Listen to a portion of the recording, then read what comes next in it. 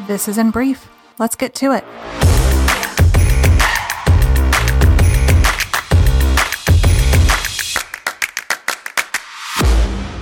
Hey there, and welcome to the In Brief podcast, where every single week we take just a few minutes and dive into a topic that hopefully makes your transition a little bit easier and gives you a perspective to take into a new week.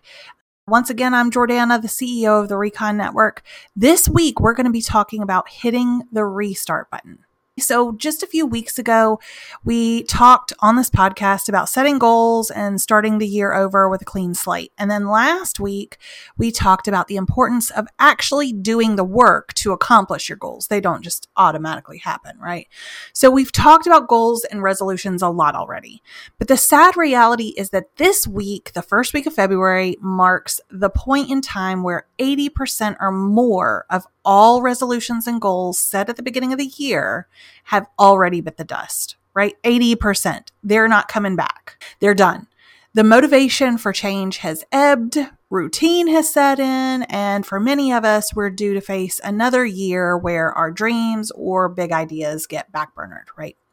And maybe we'll pick them up next year. Maybe we'll do the same thing all over again.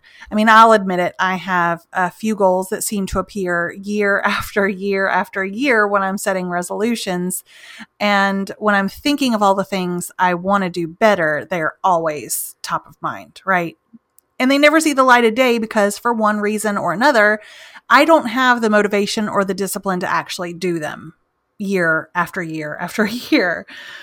I guess somehow I think they'll just magically happen without my input. And while that would be great to have success just fall in my lap without me doing anything other than saying, I'd love for this to happen this year, somehow I just doubt that's going to be the case. So my question to you is, how many dreams have you buried?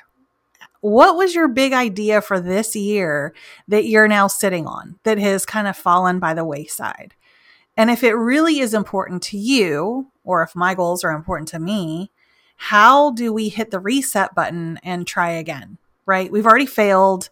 It's really easy to say, oh, well, I failed at that. I just won't try it anymore.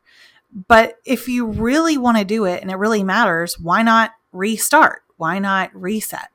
Let's say this is you. You've got something you really want to happen, but January was rough right out of the gate. And I think it was for a lot of people. You got sidetracked. Your big goal got backburnered.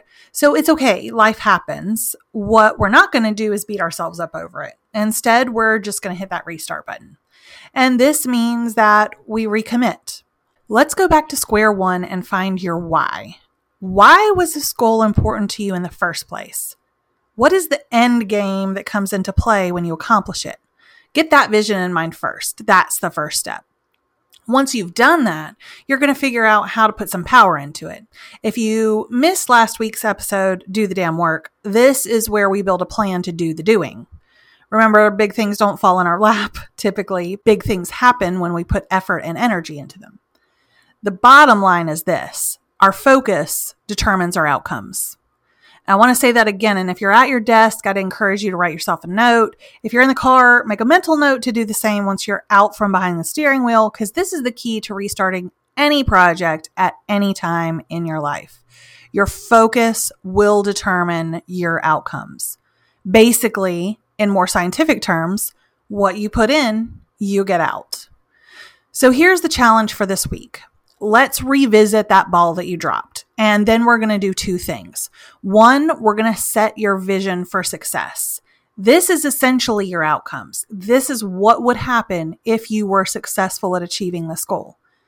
The second thing you're going to do is make a short list of the 5 ways that you're going to work toward making them happen this month. This list, that's going to be your focus. This is the focus that you're going to put into reaching those goals this month. Now, this list doesn't have to be complicated. If you're planning on writing a book, you don't have to write the whole book this month, but you do need to make steps towards it. Okay. If you haven't set your actual plan, like we talked about in the last episode, then this is the time to just kind of reevaluate what are 5 things that I can do that will get me closer to that this month. Make that list. That's your focus. So now you've got your outcomes and your focuses really, really in mind. And if you've got that sticky note somewhere, go ahead and jot them down there to keep them all visible, right? Because visibility helps us remember, oh, this is important. I need to do something on that today.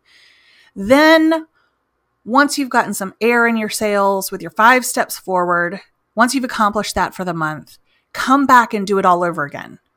You can feel free to hit the restart button at any time if you lag, right? It's called getting back on the wagon. People do it all the time. So if you fall off or if you get distracted or life pops up, that's okay. And more than anything else, go easy on yourself. Change requires focus, and life has a really funny way of stealing your focus whenever it can. So don't get hard on yourself.